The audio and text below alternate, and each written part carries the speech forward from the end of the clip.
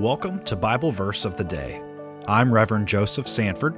I'm coming to you on this wonderful December 4th, and we are going to read from Proverbs chapter 3, verses 13 through 14. Happy are those who find wisdom, and those who get understanding, for her income is better than silver, and her revenue better than gold. This word for happy sometimes is translated blessed. Another way to say it is on the right path.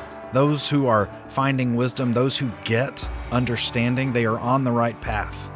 Now, we are all human beings. We are all trying to grow. We're all trying to experience life in the depths of joy and what it is to just experience being alive, relationships, awareness. And we've started that journey from our first breath, and we'll continue that journey to our last breath. But sometimes we get distracted. Sometimes we get focused on the wrong things. In this case, it's referencing silver and gold.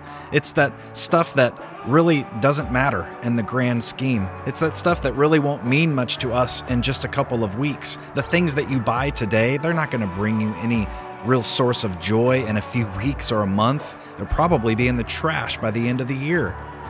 Those who are on the right path are those who are not seeking that stuff that fades, but are seeking the thing that stands the test of time, wisdom, the very wisdom and understanding of God and life and everything it offers.